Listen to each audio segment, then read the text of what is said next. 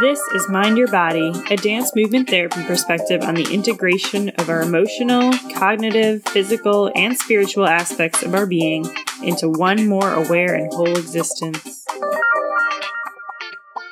Okay, here we are. This is Mind Your Body. Welcome back, everybody. Today I have a special guest because she's my friend and we have been peer supervisees for a while and we have moved together in authentic movement too. So I'm really happy to bring on Winnie Wong, who is a board certified dance movement therapist living and working in Brooklyn, New York. She's currently working on a specialty pilot unit in inpatient psychiatry, working with adults with both intellectual and developmental disabilities and mental health diagnoses. This unit is the first of its kind in the tri-state area. And she also has experience with both on-site and off-site DMT clinical supervision. Welcome, Winnie. Hello. Thanks for having me. Yeah, I'm so excited to have you here. And the original reason why I asked you to come on is because, well, through the pandemic, we've been talking a lot about how you're still going into work, still going into the hospital, doing DMT in person with masks and all that through the pandemic. And I really wanted to get your perspective on what that's been like for you, just kind of in general, like how that's impacted you and also how that's impacted the work. So maybe you can just kind of draw us a picture first of like how it feels, because you're still doing it. So how it felt when it first happened and how it feels right now to be working through this pandemic. Yeah, I mean, I think overall, to say the least, obviously it's been a challenge. As you're talking, I'm having flashbacks to the very beginning, and even just as a person trying to figure out how do I live, even just getting up and going to work every day. I think my relationship with like inside versus outside had to kind of flip upside down almost. And it was just even being conscientious, like I had to change my morning routine because as a New Yorker, I would like get up, get ready, throw on clothes, go out onto public transportation, then like put some makeup on my way to work as a time saver, and then get there and be ready. And the first day I walked out and like went to touch my face and I was like, nope, can't do that anymore. So it was like needing to reevaluate all the different processes. And then at work, the specialty unit that I was on, we actually had to shut down for a while because the hospital had overflow from the medical side. So my unit actually changed to medical surgical or a med surge.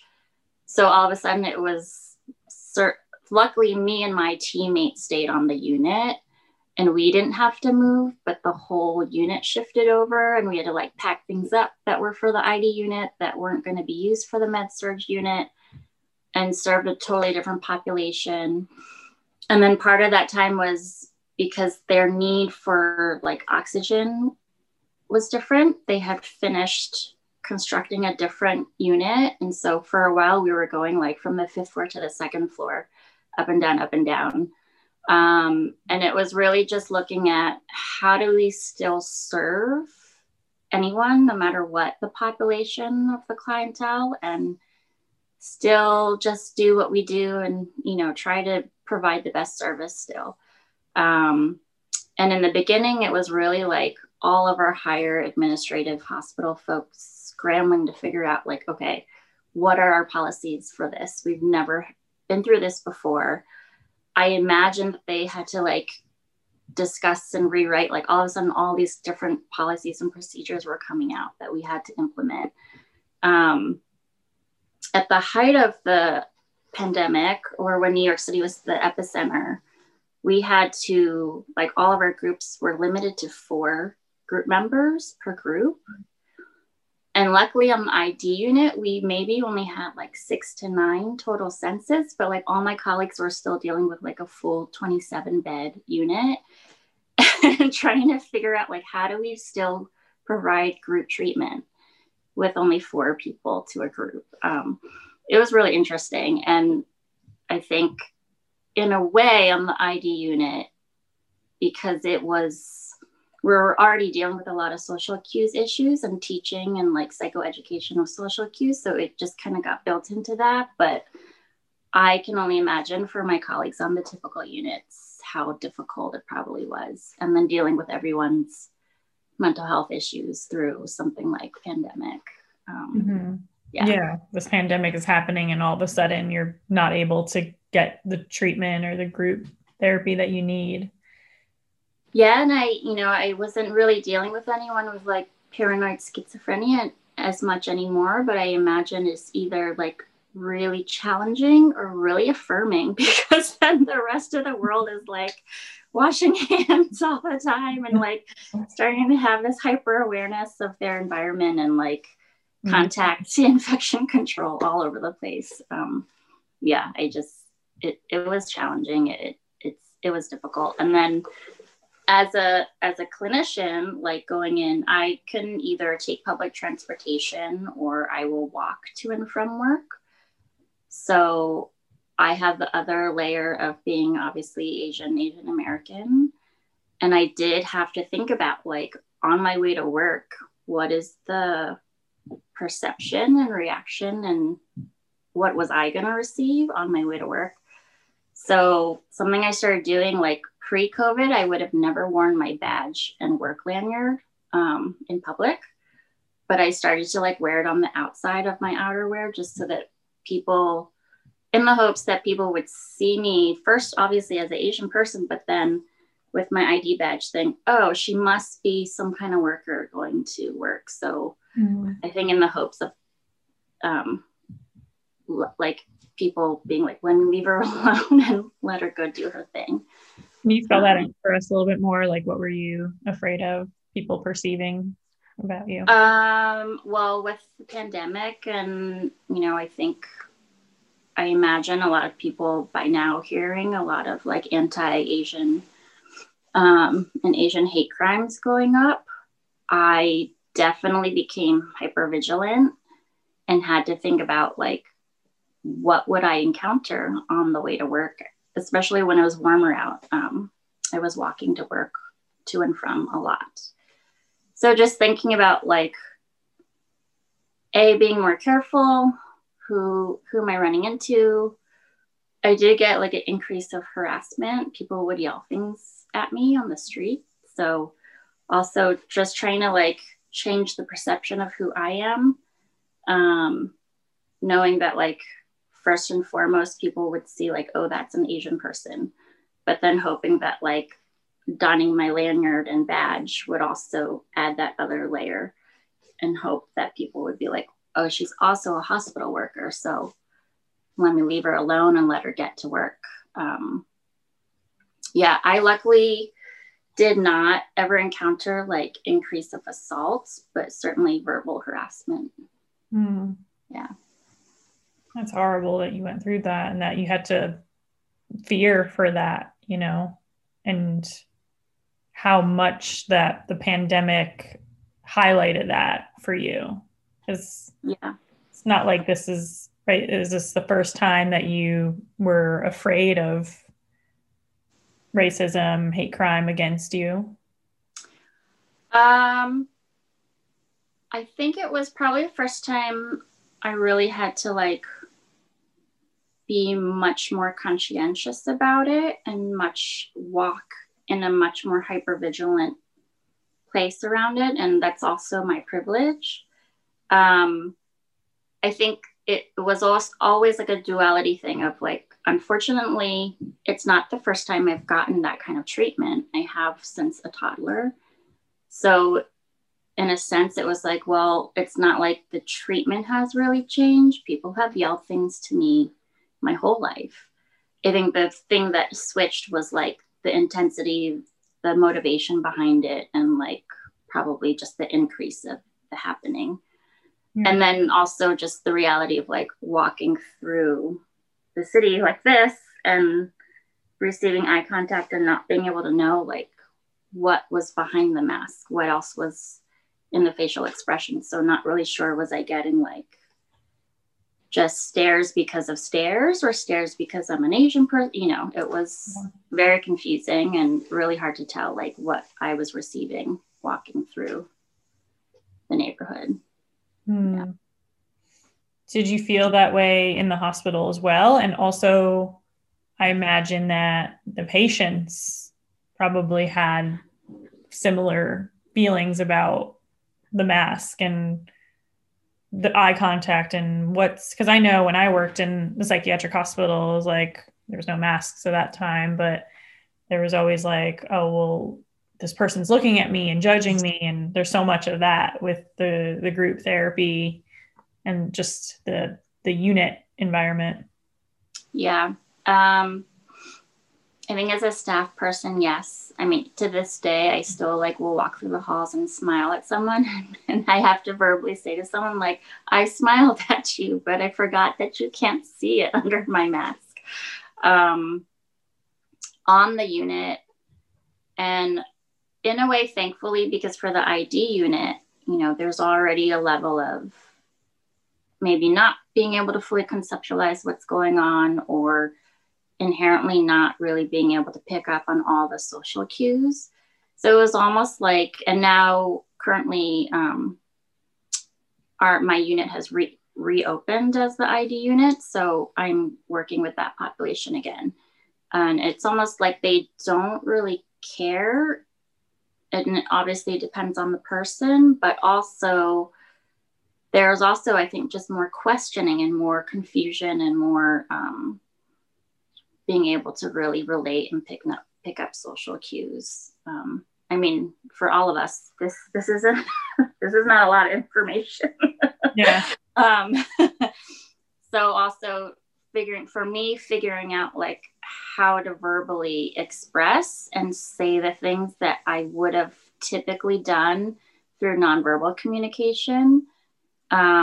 And I realized it illuminated to me how much work I do with my facial expressions with clients and like reflecting back a smile or like, you know, a mood or a head nod and just all these nuances that are in our facial muscles that I was still mirror it, but like it wasn't seen. And so learning for me how to verbalize something more than necessarily just do the nonverbal mirroring, which is hard because I think as a dance movement therapist, I also had to switch gears and figure out how else do I relate and like make connection with my clients. Yeah. Yeah. Did you feel like your movement repertoire shifted a little bit? Like, did you make your movements bigger or more like emphasize it in a different way to amplify that part of nonverbal communication?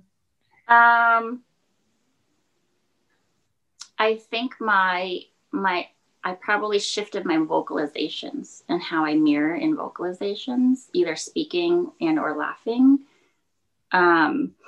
And just in general needing to figure out. So actually, this is what I'm wearing now. Okay, I'm 95. So you can hear the difference. Like, yeah, I really have to think about like how to project through this and trying to help people with breathing. This is not an easy task to try to help people to access their breath and certainly singing and vocalize, like, you know, trying to sing and vocalize through this is quite a change. Yeah. Is there an element though, like of being able to be more expressive though in a way? Because now, I don't know, there's some kind of protection sometimes I feel when I have my mask on, or like no one can see me. Like I think it's tricky because generally speaking with the ID unit, it's like what happens in the DMT work, it's so different than maybe a general typical psych unit. So it's shifted already.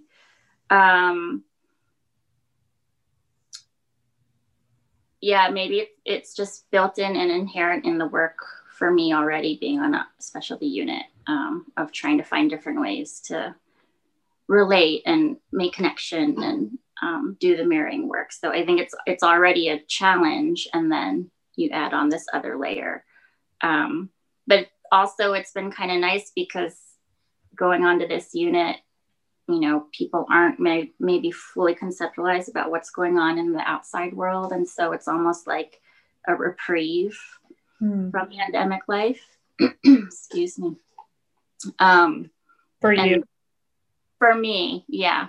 And really just needing to focus and be present with what's in front of me and in that clientele. And, you know, you can't not do that. There's some speaking and like discussion around it if the person maybe has questions, or like we've, you know, I think we've all heard a lot coronavirus, the words coronavirus, but I think the conceptualization of it is not as overt, necessarily coherent in the way that you or I would understand it. So I think for me, it was almost like a nice escape from the outside world of like going in and, you know, just needing to like meet these people. And it's so pure and joyous to like sing and dance with folks that I almost didn't have to think about, you know, the outside world for a little while. Yeah. Interesting. Yeah, I didn't think of it that way. Like it was almost a little bit of an escape or reprieve, I think was the word you used. Yeah. Yeah. What about your relationship with the other people on the unit, like the staff? Did that shift at all? And I'm just thinking about how, as dance therapists working in institutions, we're often misunderstood and undervalued. So I wonder if that was amplified more, or did you come more together as staff? I don't think there was a huge shift, and certainly not as like a dance movement therapist. I think luckily this unit staff, we did have the experience of working together pre-pandemic. And so we already kind of knew each other and were already familiar with each other, and all in this same boat of like trying to create this new unit and this specialty unit that's really never been done before. So I think when we opened, we already were kind of melded in a certain way and bonded in a certain way that other units may not have been. So I think that probably helped us once we reopened through pandemic and just tried to figure out how do we work in this. I think some of our like processes like morning report and staff meeting and things like that kind of had to shift a little bit. We figured out new ways to work. And it's just become part of the culture now that like, I have to find space from you. And it's not a personal thing. It's just the culture we're in now with, you know, needing to physically distance. Yeah. It's different. Well, that's what I was going to add. That was my next question. Like, kind of the typical question of the year is, do you think things are going to go back to normal? And what does that even mean anymore? Right. I mean, I don't know what is normal anymore. I don't know. Like, I don't even know what that means anymore. I don't know. Like, I think the whole rest of the world is probably experiencing this of like, we found some conveniences with like, you know, doing meetings online or like being able to do bigger meetings through WebEx or what have you, and finding a new way to work. But will we ever go back to what we knew before? I don't know. It's a good question. And I think it's probably a question on everyone's minds globally, and trying to figure out what will this new normal be after, you know, things are okay again. I think on the ID unit, it would probably flow back to something a little more like what we were doing before. It's hard not to. I mean, you know, if you already have some social cue misconceptions or what have you, it would be difficult not to. Yeah. Yeah, that makes sense.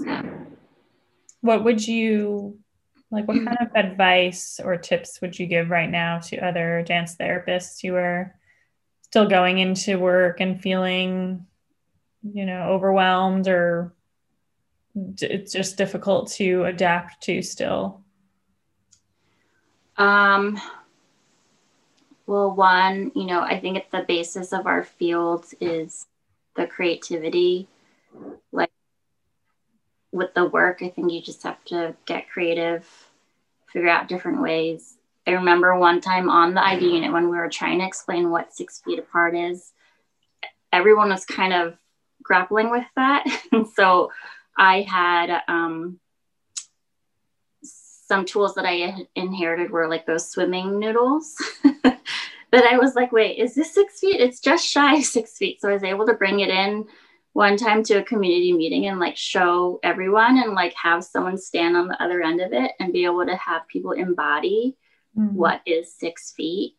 Because I think especially in a condensed area like New York, people don't really spatially know really how far apart 6 feet really is. So just finding new ways to like be in it. But I think more than ever, taking care of yourself. I know for me, I've had to really like tune into the little things, like what I was already doing self-care techniques and strategies and building it into my everyday and throughout my work shifts. But I think even more now, figuring out, okay, what are the little things I can do for myself to really take care of me and try to like keep energizing me. Also as a New Yorker, and I live in a small New York City apartment. So trying to figure out how to do things still without necessarily being able to go anywhere. And that's been hard. But I think I've sourced into little things like body care and self-care and grooming care strategies that I maybe never would have done before because I can't go get a massage or like go to the spa. So trying to like at least mimic the feeling and bring it home and like find the new rituals really help me. So finding the new ritual or like even just a little small thing at home to sort of bring those experiences into the home space as much as possible. And still getting out, still getting outside, going for a walk, moving the body. It's really interesting because a lot of my personal close friends are not in the field. So they are working from home. They're on Zoom online life all day, every day. Mm-hmm. So it's been a really interesting balance too for me to figure out, oh, okay. I work Sunday through Thursday, Fridays, Saturdays are my weekend. So by the time I'm physically available to possibly meet with some of my friends online, they are zoomed out, like they have Zoom fatigue. So it really early on was also a consciousness that I had to build of like other people's bandwidth and finding new ways to connect without necessarily asking them to do yet another online meeting. Because by Friday, I think a lot of my friends who are not a DMT are just like, I can't do any more online meetings. What did you do instead? We've done letters. Like we went old school. Okay. Literally have been like mailing each other handwritten letters. I've done more voice memo messages to people back and forth. So at least we're hearing our voices. If we are doing some kind of online meeting, like it's actually just sort of like scheduling something and just knowing like, okay, it doesn't have to be that long. Like it's just a 10-15 minute check-in just to say hi, just to see each other, at least virtually. I think it's challenging, especially for someone who is a mover and does want connection, like in-person connection. It's been challenging. Yeah. That just made me remember, I don't remember when this was, maybe April or May, we did a little movement meetup on Zoom. Mm-hmm. That was so nice. I remember I was outside, it was warm out, and I could almost pretend that we were moving together. Yeah. Yeah. So, Yeah. It's all the like vicarious experiences. yeah. Yeah. I Yeah. remember someone was like, oh, Reed, that tree looks so good right now. And I was like, yeah, just take that in. Yeah. That's my beach background. Yeah. Yeah, your beach background is great. Yeah. Yeah, do you feel like there's anything else really important to share about this? Um, I do think to go easy on yourself. There is I think, daily work still of showing up, but then there's also a sense of like, there's a stamina and endurance to it. I mean, there always has been with this work. And I think, especially if you're working inpatient, but even more so now. And I think just being really gentle for yourself and finding the little things, like it really, I think, comes down to like simple pleasures and what are the little small baby steps you can do for yourself to try to refuel, and try to, hopefully you can find a space somewhere outside or like in your home space to still move.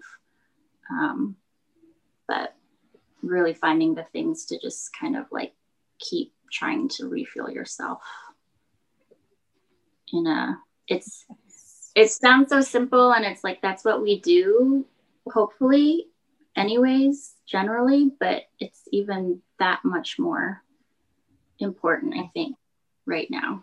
Yeah. And I'm thinking of the parents who are home with their kids now too, all the time. And it's like, yeah, it makes it even harder.